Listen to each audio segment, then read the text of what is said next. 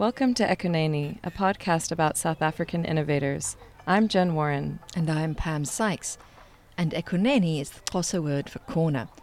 In South Africa, the street corner is where people hang out, trade stories, and watch life unfold. And that's exactly what we hope to share with you. So join us to explore what stirs ordinary people to make a difference in their communities. We'll introduce you to some of Cape Town's local heroes who are changing the world with bravery, innovation, ingenuity, and heart.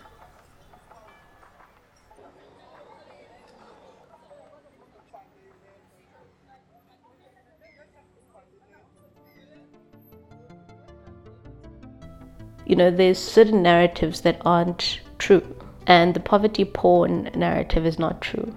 So we need more girls creating platforms that can tell alternative stories. We want to have a cohort of young girls coming out of these schools that are empowered and Afrocentric. And we have an opportunity with the next generation to really talk about what that looks like. Welcome to Ekuneni Street Corner Stories. Episode 5 of Ekuneni finds us at the Isivivana Center, a hub for social justice organizations at the corner of Julius Solo and Mazala Streets in Khayelitsha. We're speaking with Rethabile Mashale Sonibare, the very dynamic founder of the Tope Foundation, which is bringing science, technology, engineering and maths education, That's STEM for short, STEM education, to preteen girls in Khayelitsha through an after-school club that combines robotics and coding with health and life skills education. But Rethabile tells it best in her own words. My name is Rethabile Mashale Sonibare, and I am a slave to I'm the director of Tope Foundation. And Tope is an after-school program for girls, and we have a focus on science, technology, engineering, and maths.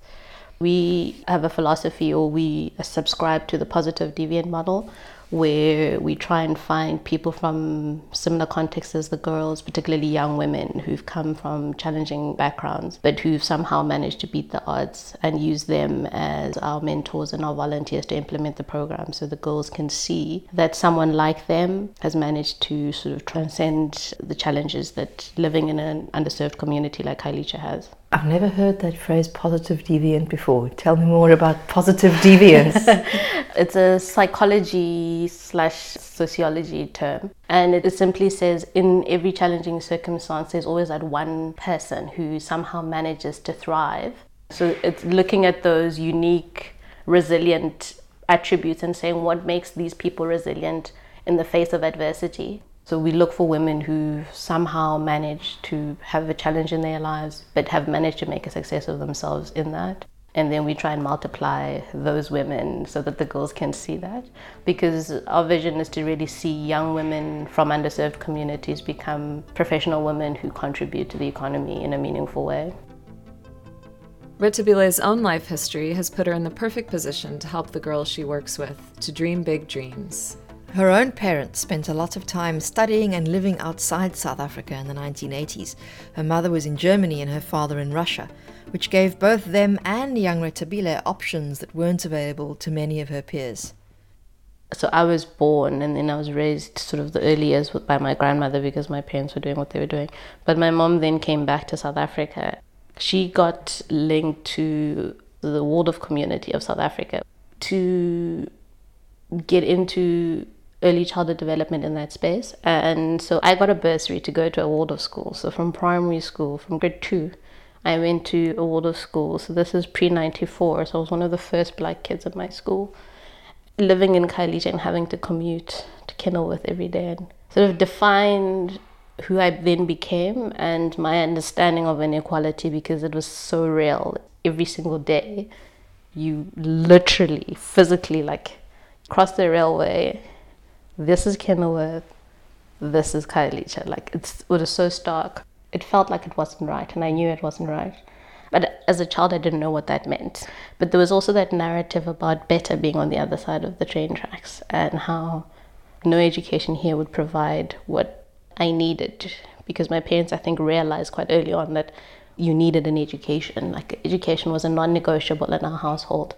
But then also having a social network in Khayelitsha and having other young people that went to public schools in the township and having them as friends, because now you have to juggle 2 sets of friends. I have my Waldorf friends that I spend Monday to Friday with, and then Saturdays I have my other friends. Yeah, it was an interesting journey, but I realized that actually there was work to be done around dismantling that system, and there was work to be done to show that there are examples in Khayelitsha of excellence. Parents are paying so much money to helicopter their children out of Khayelitsha because the perception, and it's a historical perception, that quality exists outside of these communities or excellence exists outside of these communities. We need to debunk that. We need to turn it on its head and show that actually that's not true. And we need to be those examples. So when I left Matric, I went to UCT. I probably would not have made it to UCT had I not gone to the school that I went to. And then I realized, oh my God, if I'm really good at something, I can get a lot of money from the Dean's List. So I need to shine. So I had to figure it out really quickly about like where the money was going to come from and what was I really good at. But then I got my degree and then I tried to look for work.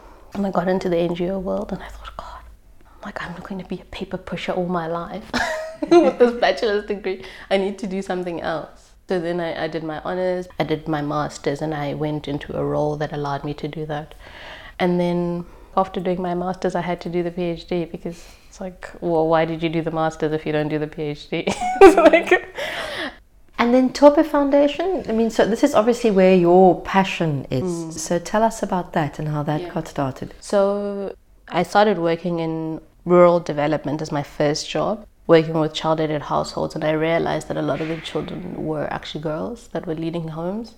So they were being denied an opportunity to get into schooling because they were having to provide for their families. And when I went into public health, I realized that a lot of the public health interventions were focused on girls as being the primary preventative agents for HIV, for teenage pregnancy, for any other kind of sexually transmitted disease, and therefore all the messaging was targeting girls, but it was not targeting boys.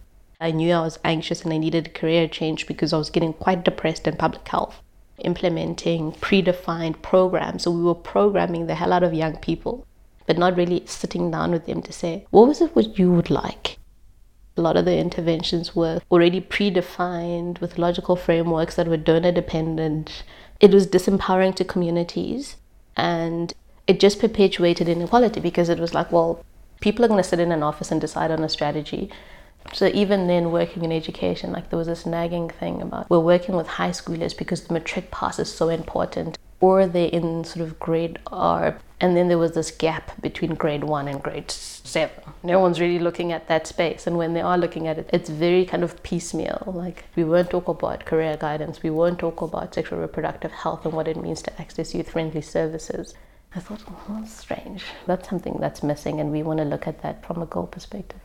So in 2012, I had my daughter, and I had some time to think really deeply about what my life was going to be, but also realize the urgency that I live in Khayelitsha. My daughter's going to grow up in Khayelitsha. She's probably going to go to a school in Khayelitsha, and these schools are not getting fixed. And she's going to be like me, growing up in the early 90s where I had nothing to do. I would go and sit on the side of the street and watch the boys play soccer. And then I would talk to my friends about books, and then we'd get bored, and then we'd go sit on the side of the street and watch the boys play soccer.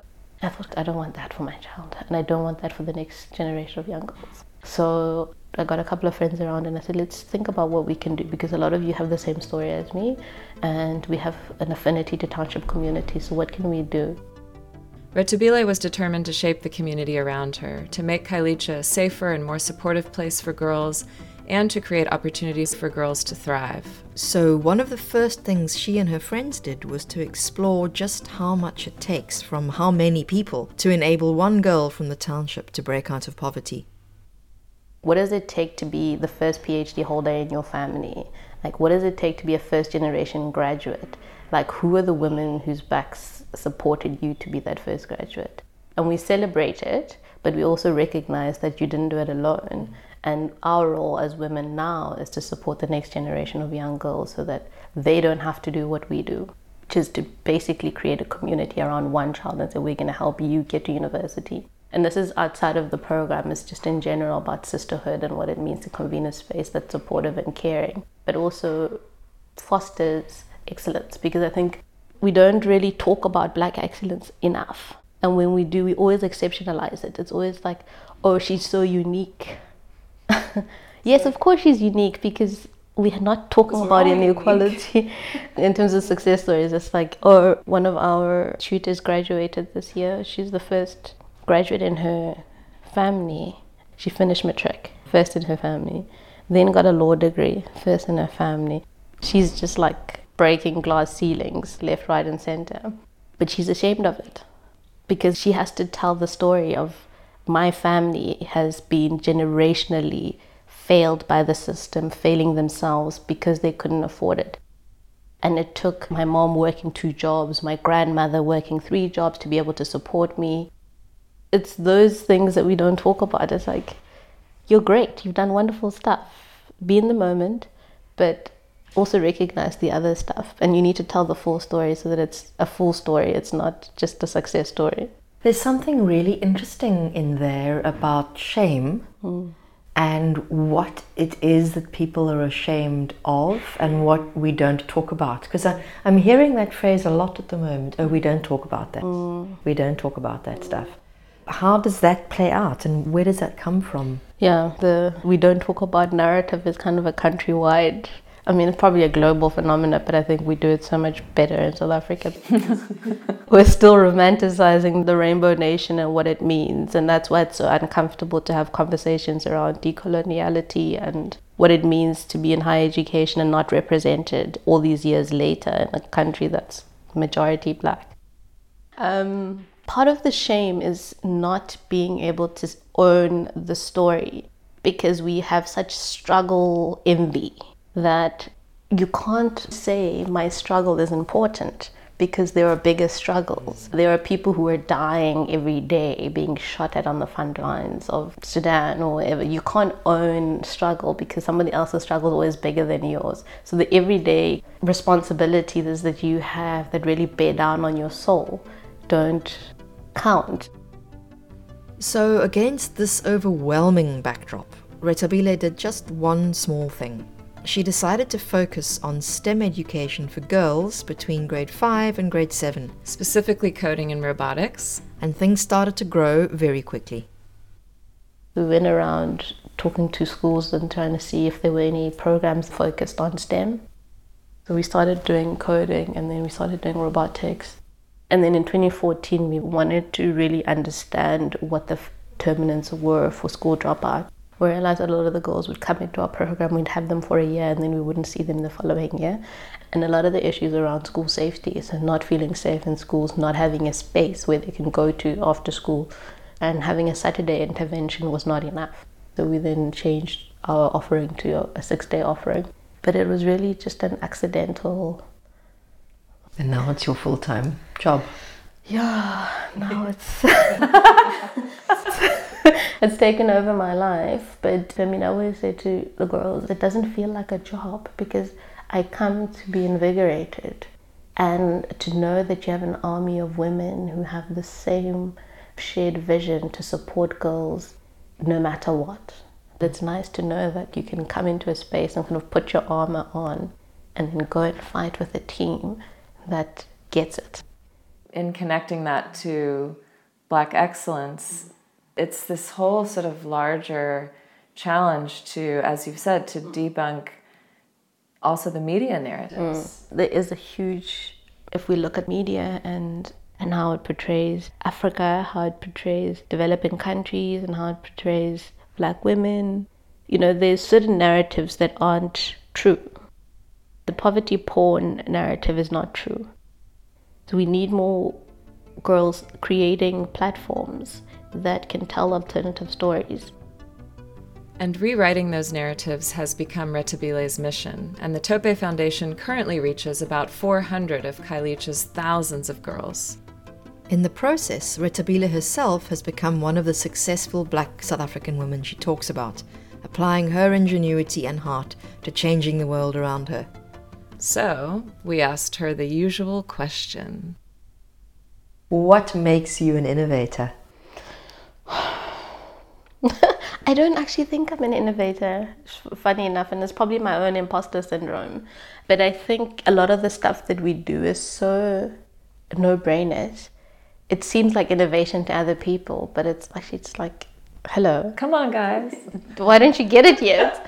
And I think a lot of the stuff that we're doing is not new. I mean, Lego has been doing educational resources for children for decades.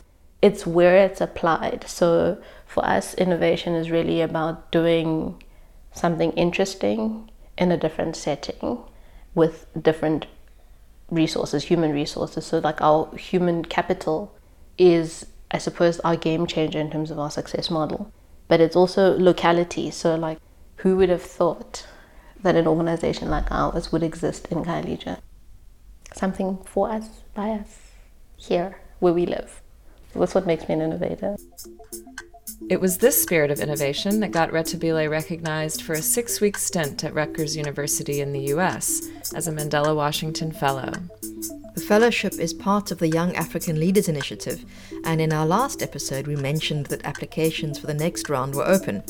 And they're closing soon, so for this episode's sponsor reel, I sat down with our friends at the American Corner to find out more. Stay tuned after the break for more from Rethabile.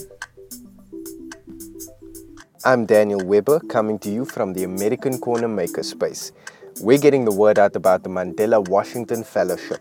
This is an exciting opportunity for the best and brightest young African leaders to visit the United States for 6 weeks of training and networking.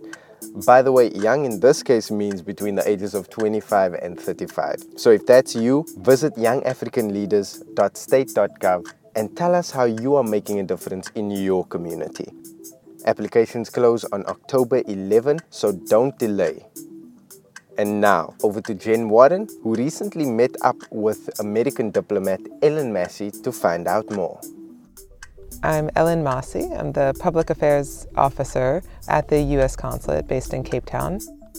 Essentially what we do is put people together to exchange ideas, and we do that by sometimes sending South Africans to the U.S. to do a variety of things, exchange programs and opportunities for them to learn and network and share, I think really importantly, about their own experiences, and also to share projects that we're doing, the programs like the Yali Mandela Washington Fellowship, and to get the word out. And so as a part of your role, how do your personal interests and passions fit into the work of recruiting some of the young leaders for programs like the Mandela Washington Fellowship, as well as in maintaining those relationships? My educational background, which I've transformed into my career, is intercultural understanding. Basically what that means is putting people together and helping them understand each other. And it's important because, we're all looking to do the same thing. We're all looking to have a more secure and prosperous world. It helps us all. And so we learn from South Africans, and South Africans learn from us, giving people an opportunity to be in the same room and share ideas, and hopefully come out of that experience better for it. At Ekuneni, as part of our podcast interviews, we're talking to a lot of inspiring innovators. And something that's come up with all of them is the idea and importance of keeping the IP from concept to creation on the continent. What role do you think the Young African Leaders Initiative and this opportunity can play in that? We do not send anybody to the United States that doesn't already have some really spectacular thing that they're doing here on the ground. And when they go to the US, they're talking not just with Americans, but also the other people who are on the program. And in the case of the Mandela Washington Fellowship, it's people from across sub-Saharan Africa. They don't have the same exact problems and challenges, but they have similar ones, and they're sharing ideas. And actually, if we put our resources together, maybe we can tackle this challenge in all of these places. So, I think that having this opportunity for people to just be able to stop what they're doing and think, and then actually collaborate with other people who are also stopping to think, that's what this is all about. The sharing among Africans really enhances what people are able to do in terms of creating their own solutions to their own challenges. And that's Africans sharing their own stories. It's a community that people are joining as well. And I see some really strong relationships coming out of these opportunities. The learning that happens is one piece of it, but the networking that happens is what tends to be the ongoing piece that takes itself back to Africa, people don't stop that networking. And so as we wrap up, Ellen, do you have any final words or takeaway for our listeners who might be thinking of applying for the fellowship? If you are somebody who's in one of the tracks that we look for, so public management, business and entrepreneurship, and civic engagement, and you think of yourself as a leader or somebody who has already accomplished something that you feel proud of, then you're likely someone who should take a closer look at the program. We want people to be able to say, in a nutshell, here's who I am and what I want to accomplish. And if you do get it, you have a great opportunity to do that thing you're passionate about in a more impactful way at the end of it. Go on to yali.state.gov and check it out. It's a very exciting opportunity. So thank you for sharing, and thanks for your time. Thanks for yours. Yeah. Appreciate it. Rethabile credits the Mandela Washington Fellowship with introducing her to an Africa-wide network of alumni, which is helping her expand the Tope Foundation and start a specialist school. You'll hear more about that a bit later. In the meantime, the journey hasn't always been easy. Rethabile has found that committing resources to girls' education, specifically in science and maths, still needs to be justified. My biggest job is defending white girls. There's always the narrative that if we do things for girls, we're excluding boys, and therefore we perpetuate the cycle of violence. No one ever says, well, let's think about this more systemically, like boys have that much more opportunities to participate in other things. You were speaking earlier about your frustration working in public health, that all the public health messages were aimed at girls, as if girls were somehow the problem. Well, they are responsible for reproductive health. Yeah. And there's this bizarre contradiction where on the one hand it's your responsibility, on the other hand you don't have the power to negotiate that. It's this double whammy that the girls are struck with. And in schools, girls aren't getting support around STEM, are they? So you're filling a gap. Even in STEM globally, if you look at the stats of women, and then particularly black women in STEM, not a lot of them. But also, I think there is an important space that we neglect in the chase to prove that our model works because we can have reach, and we're neglecting the fact that we need representation and children need to see people like them doing the things that they're interested in.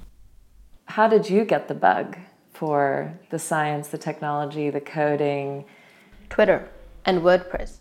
So I started blogging, unsuccessfully so. I thought that I would become a writer, so I started writing for a few of the online platforms. A lot of them used WordPress, and you go in there and you upload your blog, and I thought, how are they doing this? How are people commenting? So I started checking the backend, because on WordPress you actually have text and then you have HTML code. So then I started teaching myself how to code. I thought, this is very easy. We can teach this to the girls. And then we got bored of coding and we wanted to do other things. So I reached out to the Cape Town Science Centre, and there were a few partners there. So ORT SA Cape has been a very big partner of ours. So they helped us start our first robotics club, and that's kind of grown and grown and grown and grown. But we're building computers now, so we're working with electricity, motherboards, building servers. So we're doing like some interesting stuff. This is with 9 to 12-year-olds. Grade 5 to grade 7. And I love that you're learning alongside them. My assumption was, you must have had a passion for STEM throughout your childhood. No. Yeah, the thing about a lot of this stuff is that it's intuitive and it's about logic and being able to execute a project. So it's not... And if you skip a step, it doesn't work. It doesn't work at all, yeah. A lot of the models and the systems for teaching basic coding tend to focus a lot on the intrinsic pleasure of doing the math and the logic, which doesn't always, and I want to be careful about generalizing, but I know from my own experience and looking at my daughters and their friends that they're less turned on by the intrinsic glee of the logic than by what can I do with this. So what have you found that really excites the girls and keeps them engaged even when the coding might get difficult? Everybody works towards a finished product. So it's true, they like the product and its application. So for example, that little EVE there, that Mindstorm robot. it looks nice like that, and they think, oh, well, now we're done. But the moment they can tell it to do something, so they write the code for movement, for sound, it becomes that much more interesting. And I think one of the things we're seeing with coding is that it's only interesting if it, on the user end, serves a purpose. It's doing something, yeah. We're big on application because I think it speaks to sort of problem solving and creating solutions. But I always think that it's the skill that they need to learn. It's the kind of logical thinking process that they need to go through. This is just the means to an end process. I love this quote that you're enabling girls to imagine, access, and create the world that they live in. That's our school. Can you talk more about that concept, and what does that global world look like where there are more Black female engineers, scientists? We would definitely have more responsive strategies. Thinking about like cell phones and the power of cell phones. Cell phones are generating data and tracking data all the time. We're not thinking about how to use the power of cell phones and the data that it's creating to create safe hubs for small children, for women, but also to be able to have early detection systems around hotspots. Now imagine if a 12-year-old girl from Khayelitsha decided that she was going to use already existing technology in our phones to be able to have early detection systems so that communities could become citizens. So this is reminding me of the concept of personal efficacy, which is that internal belief that something I do can possibly matter in the world. And that this is something kids who grow up in very deprived circumstances often lack, is that sense that anything I do can matter, that I can change. And to do any kind of design or creative work, you have to have that belief that your actions matter. So how is what you're doing instilling that sense of personal efficacy? I love that definition. I'm going to steal it. I'm going to ask you who said it so I can Very welcome. quote it. So I think it's more a byproduct than an intentional, like we go out to build self-efficacy in young children. We probably call it resilience and grit. We try and link the individual experience to the systemic bigger picture. So like what it means to be a citizen and how your active citizenry manifests itself. For us, it manifests itself in STEM. But if for another partner, it might be something else. And I mean, I guess that's what the role modeling and the representation is important for as well. Yeah. Because this is the fundamental thing of design, right? Is seeing something in the world and thinking, that could be better, and I could be the one who makes it better. Yeah, that's definitely design thinking. There are many problems, there are many issues, and a lot of them are easy to solve, like they're no-brainers, but a lot of them are difficult to solve. And we need more people thinking about solving those problems. The girls we work with come from informal settlements where they're competing for a community tap. They don't have toilets. So it's like those problems are more bearing on them than they are for people living in this area of Khayelitsha, for example. Crime is a bigger issue for them. Issues around street lighting is a bigger issue for them because they don't have the infrastructure and the bulk services available to them.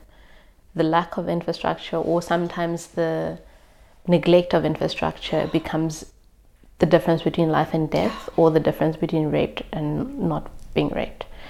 And then you have what we have, which is a ticking time bomb. And we're seeing it, I think, more and more here in Khayelitsha. Now, who's going to solve those problems?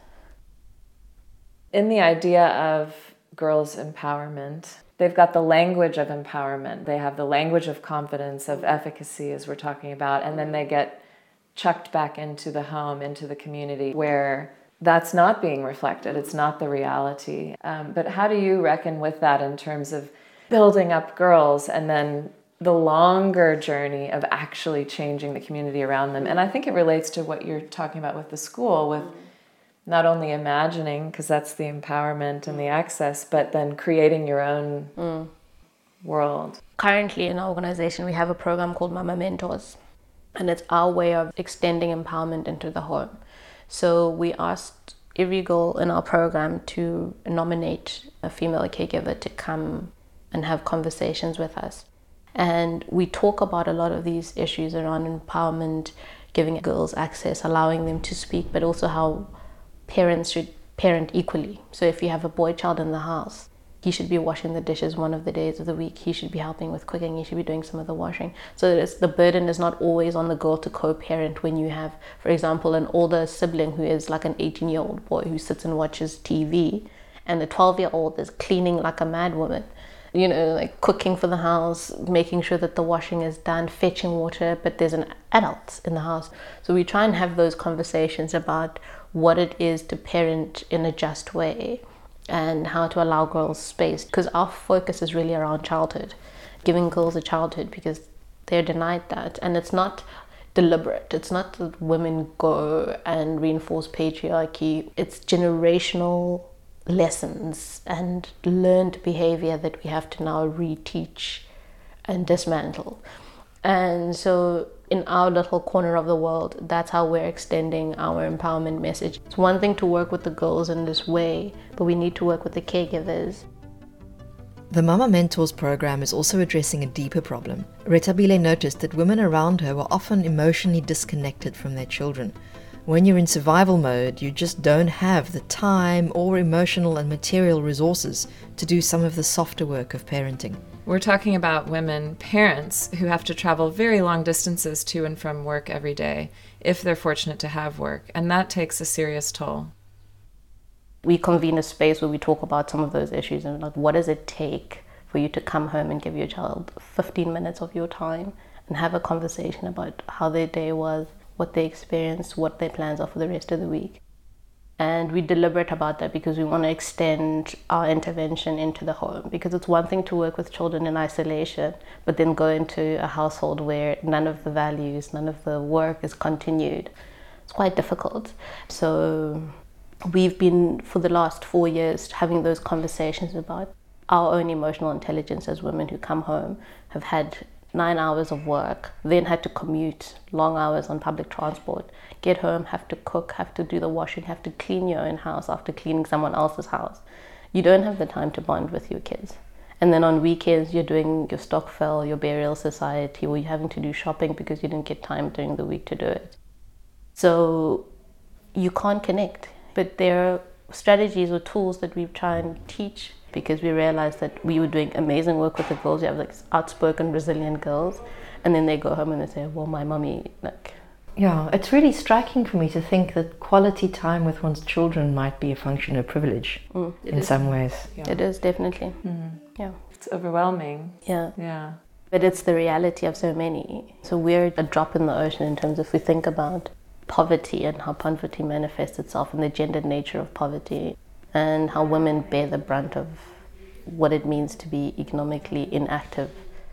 You've kind of touched on or circled around what is still, I think, a real issue in Cape Town or in the Western Cape, which is the legacy of apartheid and these systemic divisions between the communities and what young people are able to see, what their parents are doing for work still. Yeah, I think it's one thing to see somebody doing something.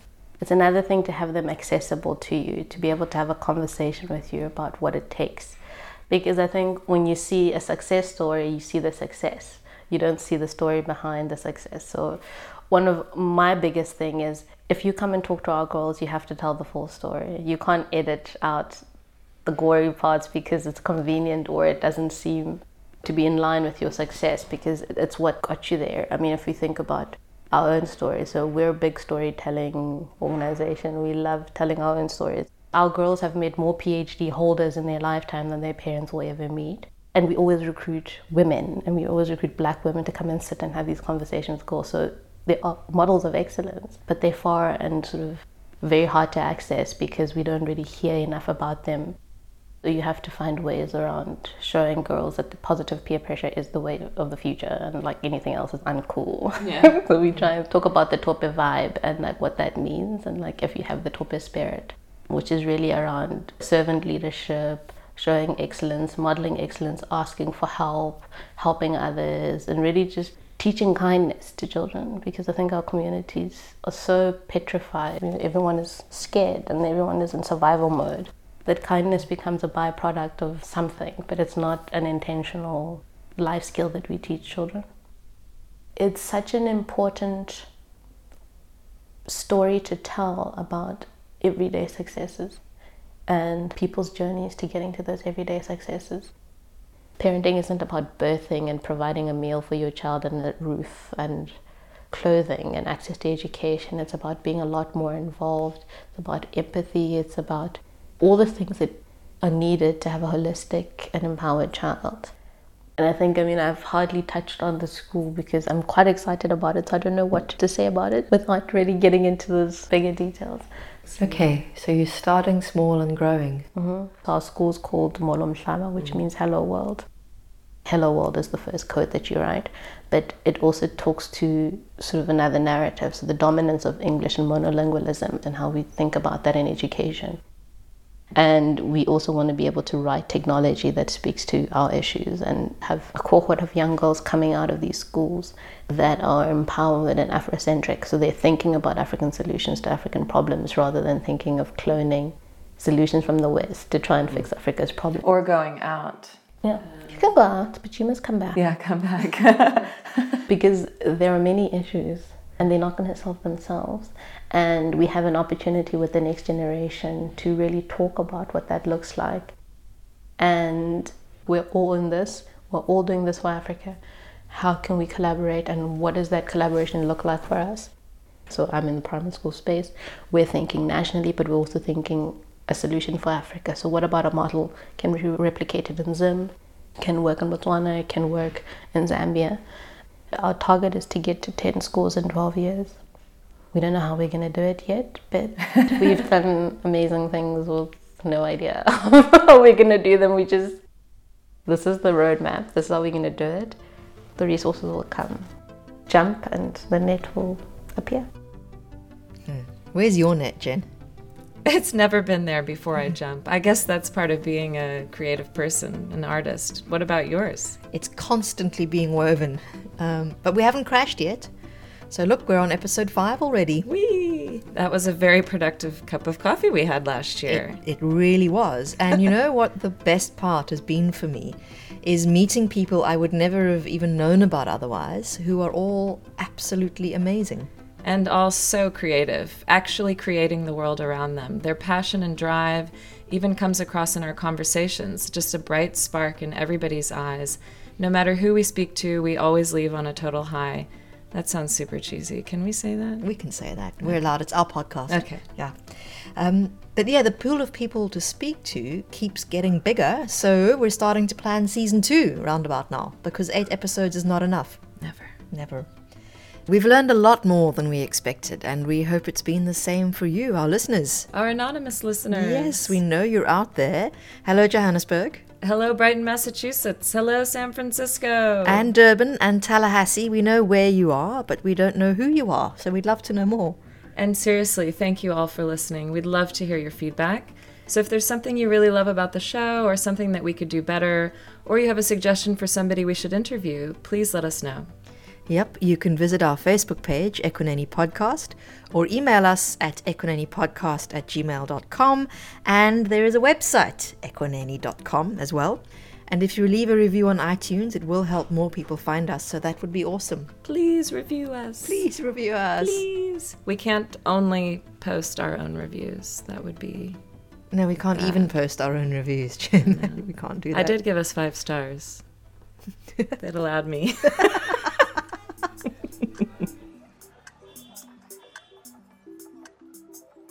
Ekuneni is produced by me, Pam Sykes. And me, Jen Warren. We're supported by the US Consulate of Cape Town and the American Corner at the Cape Town Central Library. Special thanks to Nwabisa Mayema and Debbie Matea for moral support. Add music courtesy of Bottled Sounds and Sean Lawler. You can find us on iTunes, SoundCloud, Stitcher, and Radio Public. Search for Ekuneni Podcast.